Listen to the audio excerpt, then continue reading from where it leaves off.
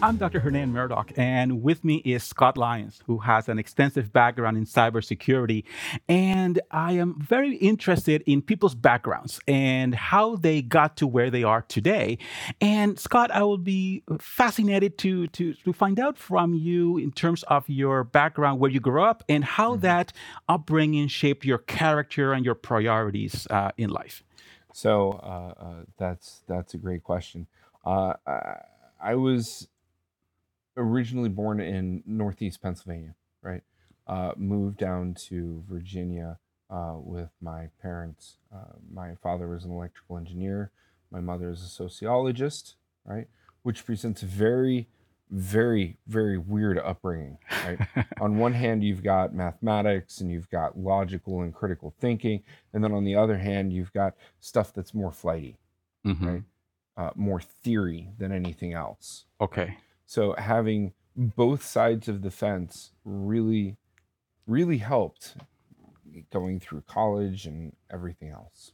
Well, there's been so much talk about STEM fields, right? Hmm. And the science and math and all of that. And you definitely have built your career around it. But Yep. I find it interesting as well that you do have that influence in liberal arts and communication and sociology and so on, the individual. So I think that that is an interesting complement because, in many respects, in the profession, we are trying to better understand how those things converge, right?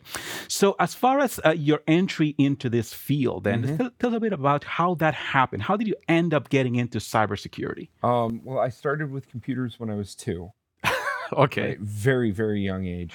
At 7, I was writing code out of a book, Hmm. right? Looking at characters and fumbling my way through all of that, right? And then at 14 to 17, I was writing full blown programs, Okay. right? I went to Penn State, right? So we are, right?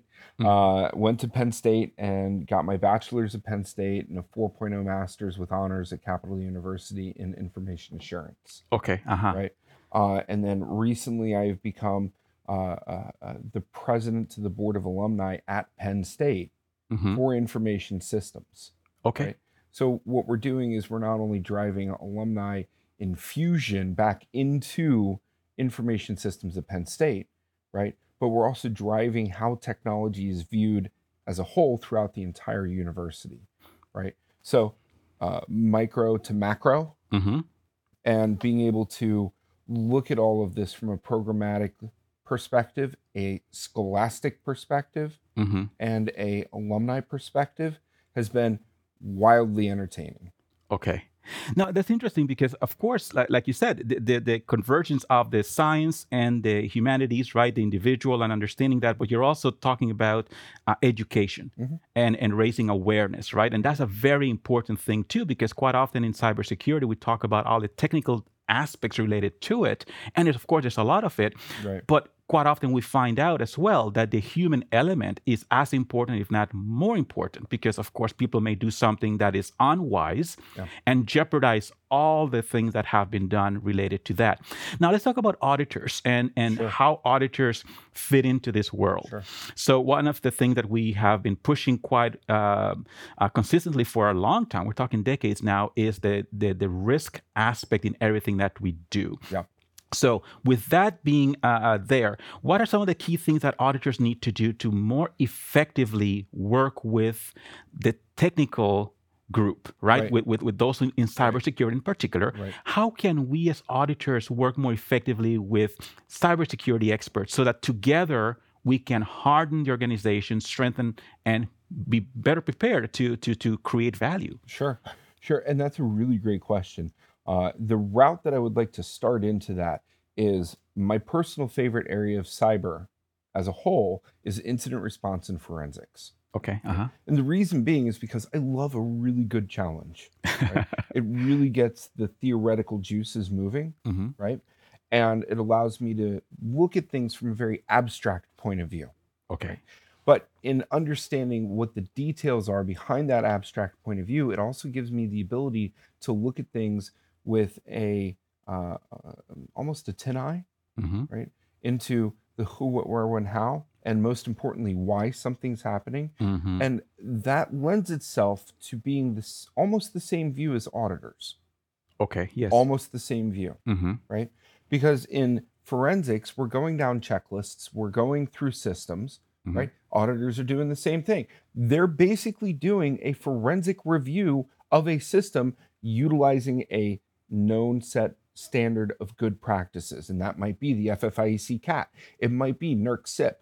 It might be the 853, right? The big Mm-hmm. baddie from NIST and the big gorilla in the room, right? It may be 171 for cloud or the CSF or the RMF, right? The cybersecurity framework or the risk management framework to really boil down for businesses where they stand from a risk perspective, Uh-huh. right? So what we're really doing here is we're taking auditors from zero to hero in cyber in a very short amount of time. Right. Why are we doing this? Because we need these auditors to be trusted. Mm-hmm. We need them to understand what they're being told. And we need them to have a point of efficacy. So when they're sitting across the table from a battle-hardened IT guy who's been doing this for years, Right. right? The battle-hardened IT guy isn't going to look at them and say, "Well, you're just here because I've been told you're here and you know nothing about it." No, no, no. Right. We need our auditors to be able to go toe to toe, to be able to say, "You're giving me fluff because I know you're testing me," Mm-hmm. right? But let's get into the nitty gritty of the system. Oh, you're telling me this? Well, I'm thinking this because of my knowledge. Have you done it? Yes, no. Okay. Right? So Show me. the importance of competence Yes. is very, very key here because Massive. I mean it's not only something that the standards talk about and the code of ethics and all of that, but it's essential to be able to see eye to eye and together move in parallel to support the organization, as opposed to just talking in very loose and uncertain terms and not knowing exactly what's going on. Yeah, trying to make something esoteric, not esoteric, Mm-hmm. right? And pull theory down into practical application. Auditors are really good at this, right? Okay. They're also really good at being the pain in the butts, Mm-hmm. right? And being the sticklers for process and procedure, right? And saying, if it's not covered in policy, is it actually a thing? And documented, and you Exactly. can show that it's happening and consistently being done. Interesting. Now, let's talk about the practical side because we were feeding on this thing that you just shared, which I think is very, very important. So from a practical perspective, then, what are some of the projects or a project that you have worked on that has helped you really see this and you extracted a lot of lessons from it? There's so many. When I was going through Penn State, we'll start there, right? Okay. When I was going through Penn State, I remember that it was coming for capstone time, right? Which is the class that helps you pool all of the things that you've learned, right, into one delivery. Right. And it was around capstone time, right? There was another course that I was taking on programming, and I had somebody who was an acquaintance at the time log into my computer, steal my code, and then submit it as theirs. Uh-oh. Right. That was betrayal. Right. Massive betrayal. Listen, I understand if you're in a bind, I'd much rather you come to me and tell me you're in a bind so I can help you, Right. rather than you trying to profit off of my work. Right. So what did I do? I went in and did the forensics. I did the forensics on my own machine, right? Set up the interesting. drives, did the imaging, carved the drives, pulled the access logs, Mm-hmm. and handed it to the teachers. And said, this is what happened. This is what happened. This is why things look so similar. No, we're not cheating. It was my code originally. So you can pretty much guess what happened to that individual. Right. Well, Right. plagiarism and well documented. Yes. Well, And all the other regardless, things that go around it. I but- wish them the best of luck in all of their endeavors. But you turn a very bad situation into something that really helped you. And from a character perspective, basically saying, okay, this is not the end of it. Let me basically step above and beyond that and address it in a constructive way as best I can. You know, my friends will tell you that I march to the beat of my own drum, Mm-hmm. right? And what I love are really good challenges, right? Okay. Give me a really good challenge and just let me go. Okay. Right. Well, that's an important thing too, from a developmental perspective too. That discipline, that self-drive and motivation, right? And not being afraid of challenges, because that's how we grow. So I think that those are also very important attributes that we should also seek to develop and strengthen it within ourselves. You know, a lot of the career advancement that I've had is because I'm not afraid to be bold. Mm-hmm. Right? I dare to be bold. Okay. Well, in audit, we sometimes refer to the need to be courageous, which I think is Yeah, very closely related to that. Well, let's take a short break. And when we come back, we'll continue this conversation. Thank you sure. so much. Tired of trying to schedule your team's time around in-person learning? Isn't it a bummer to spend thousands of dollars on travel for professional development? What if we said you can save money and time and still provide your team with the best training possible? The answer to your woes is live online training from ACI Learning.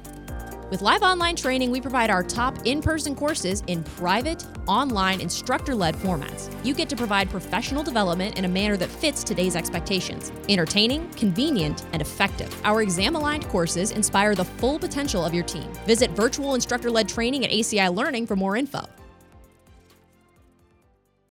Let's continue our conversation with Scott Lyons as we're talking about cybersecurity and all the different things that auditors need to know to better work with them in a collaborative fashion. So let's pick up there. So in terms of collaboration, which is something that we talk quite a bit in the audit profession, how can auditors better collaborate with cybersecurity experts to help the organization move along? Real blunt and upfront. Learn the lingo. Learn Okay. the acronyms.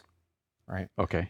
These days, we see a major influx of people coming to cyber. And in fact, it has predicated a lot of people to start saying, well, we have a cyber skills gap. Yes. Right. Yes. I don't think it's that way. I really, truly, firmly believe it's a skills mismatch. Right. So it's not a gap, right? Because a gap's detrimental. A gap is alarmist. Right. We have a skills mismatch, right? We have all of these people over on the left that want to enter into cyber. Then we have all of these jobs, notice the size, Right. all of these jobs on the right for really highly specialized senior people, right? That have the skills that the junior people want, right? So it's not a gap, it's just a mismatch, Okay. right? The real question is how do we take the people that are coming into cyber and pair them up with the seniors? But they have to show that they want the job. So, what are some of the ways that they can demonstrate that? Is that getting certifications That's related one to of that? them. That's one of Okay. them. Another one is going on Amazon and picking up a book and start reading, right? Another one is build a home lab, right? If people these days want to get into cyber security, right, they're going to have to face, in some cases, the catch-22 that we had to face of you have to go work help desk. You have to go sit on you have to go be a sock monkey, right? Right. To borrow the term from the industry, right? Basically, you work in a SOC on really weird hours, right? Okay. Or security operations center. You have to put in the work no matter where you go with what you do to show that you want the success. So that'll be tough for auditors who are working on financial, operational compliance reviews and to get that experience. So is that something perhaps where shadowing others as they're doing their work, rotation programs, maybe getting assigned to a project where they can be part of the team and understand their role, but just be very observant of what happens there? Well, small businesses really have a problem with being able to say one person, one role, right? Because small business money needs to come in the door. Everybody wears multiple hats. The CEO and the C-levels end up being the chief cooks and bottle washers at the same time, right? But when you move to mediums and larges have the propensity to be able to say one person, one job. So why don't we take these auditors, and you were right, get them to shadow these people, right? Immerse them, put them into the culture. Okay, spend time in there. Exactly. How do you learn Spanish? How do you learn Russian?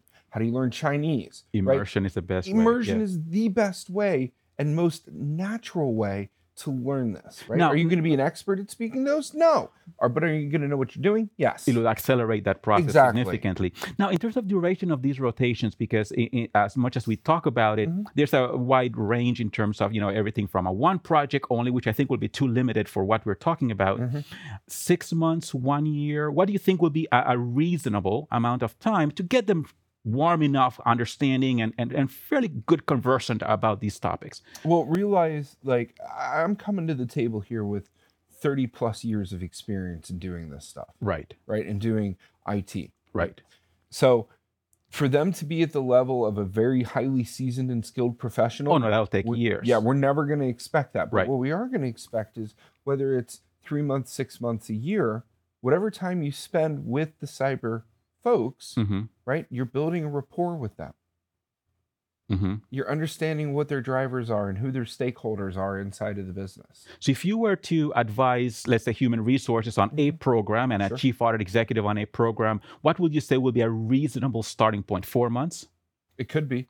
The problem is that it all depends on the business and the requirements of the business. Okay.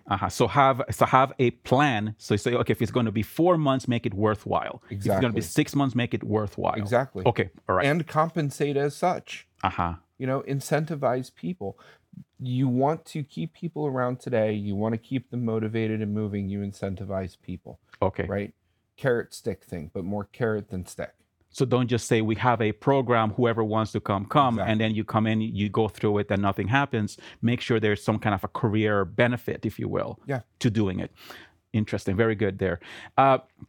Let's talk about, in terms of the advice that you will give people. I think that this is probably a preamble to that, right? You're throwing me a softball now. But I keep thinking about all the people whose careers are still evolving and maybe early stage in their career. And they're saying, well, you have 30 years or so. So you're thinking, okay, so as I try to chart my career and think strategically about it, what are some of the things that I should know? What kind of skills should I pursue? And what kinds of experiences should I try to get? Oh, you're really throwing me a softball. Whoa. Any technologist that understands business, cyber, tech, and finance. Dangerous individual. Very knowledgeable, very broad horizontal understanding of how things relate to each other. Oh, yes. It's interesting because in the profession, we've talked quite a bit about the challenge we've had with people who are business auditors, that encompasses the financial, operational compliance, and so on. And then we have the IT auditors. And over time, we talk about integrated auditing and people with those different skill set, and try to build that integrated auditor who knows technology and knows the business and how valuable that individual becomes. But IT is not the same as cyber. So what you're basically highlighting is the fact that as much as you can, try to get that cross-experiential knowledge. And in the aggregate, it's going to make you very knowledgeable and marketable, because we're talking about career development here. Well, understand that it all comes down to exposure. Right? How much have you been exposed to what at what point? Yes. Right? It's interesting because if you run your own business, then by the school of hard knocks, you get an MBA in small business administration. Right? You learn all of the problems. Right? That's why they say founders, right? Founders who have never started a business before and have never run a business before, who have never exited a business before, are 70 to 80% more likely to fail. If not higher, right? But those numbers are severely decreased if you're dealing with founders that have exited a business. Understand though, right, that there are 7 ways to exit a business. Right? And it's not just I'm going to sell it off. There are varying degrees of exit. And each exit teaches you not only about yourself, but also about the business, the vertical, and who your suppliers were and who your customers are. So you got to really think through it. Exactly. There are a lot of different things about it. When it comes to people who are in cybersecurity, and again, in the workforce in general, but we're focusing here on cybersecurity, there's a lot of stress. It's a very challenging environment, and the risk to the organization is significant. And the people who are trying to do harm to the organization, in many ways, right? Individuals and people, but and the organization itself and its assets. There's a wide population of people, organized crime. I mean, it's very complex, very sophisticated. How do you handle some of that stress? What are some of the things is it music? Is it yoga? Is it exercise? Is it cooking? Is it what kinds of things help you de-stress and refocus? Sleep. No, my friends will tell you that I have mastered the power nap, right? That I can literally sleep at a given notice, right? Moment's notice, no matter what's going around, right? No matter what's going on or any of that, right? Sleep is one of them, right? making sure that you're eating, right? Making sure that you're trying to decrease as much outside effector to your life as possible, right? Making sure that you have hobbies and outlets for any stress that you may incur, right? Making sure that you have a good relationship, not just with your coworkers, but with your boss and your boss's boss, right? Making sure that you're hitting the hallmarks inside of your job to try to decrease as much stress as possible. The problem is, as technologists, we are constantly connected to computers, right? And we constantly have executives breathing down our necks, saying, "Is the system up?" Right. Right. So the question is can we automate that task? Right. Is there a way that we can step away from the pain and the trauma of having to be responsible for billions of dollars in some cases? Exactly, that's it. Right? Yeah. And say to ourselves, I'm going to take a personal day. Maybe the answer is to do 4 10s. Right. So 4 10-hour days, and Monday through Thursday, take Friday off. Right. Friday, Saturday, Sunday, 3-day weekend. So 4 on, 3 off. Right. Right. Maybe the answer is swing shifting. If you're into that sort of thing, right? That's not for me. That's why you got the reaction. Right. Maybe it's to have your job work from home 100% of the time. Right. Okay. In an environment where you have all of the creature comforts that you need to be able to do the job. No matter how we deal with stress, we should always, always, always, always be talking with a professional. Okay? Okay. Anxiety, stress, cause and effect, that's not a dirty word. Yeah. None of that is dirty word. Neither is therapist. Yeah. There are more than enough apps out there that you can go to get help. Yeah. And if you feel that you're going down a rabbit hole where things are not as they were, and you don't feel the way that you should, you notice that something's off, please go seek help. Yeah. Well, Scott, I really appreciate it. And you started with sleep. Yeah. And there are so many studies that basically say that is such an important aspect of wellness. And then from there, you branch out into so many other areas. And I really appreciate you looking at that from that perspective, because we need to acknowledge the fact that we are individuals first doing a job. We're not just workers. We're people who happen to work. Yeah. And making sure that we are taking care of ourselves so we can take care of our relatives, loved ones, and the organization that we work for and with. So, Scott, thank you very much for helping us better understand these complexities and how we can do a better job and take care of ourselves so we can help our clients better. It's been fascinating. Thank you so much.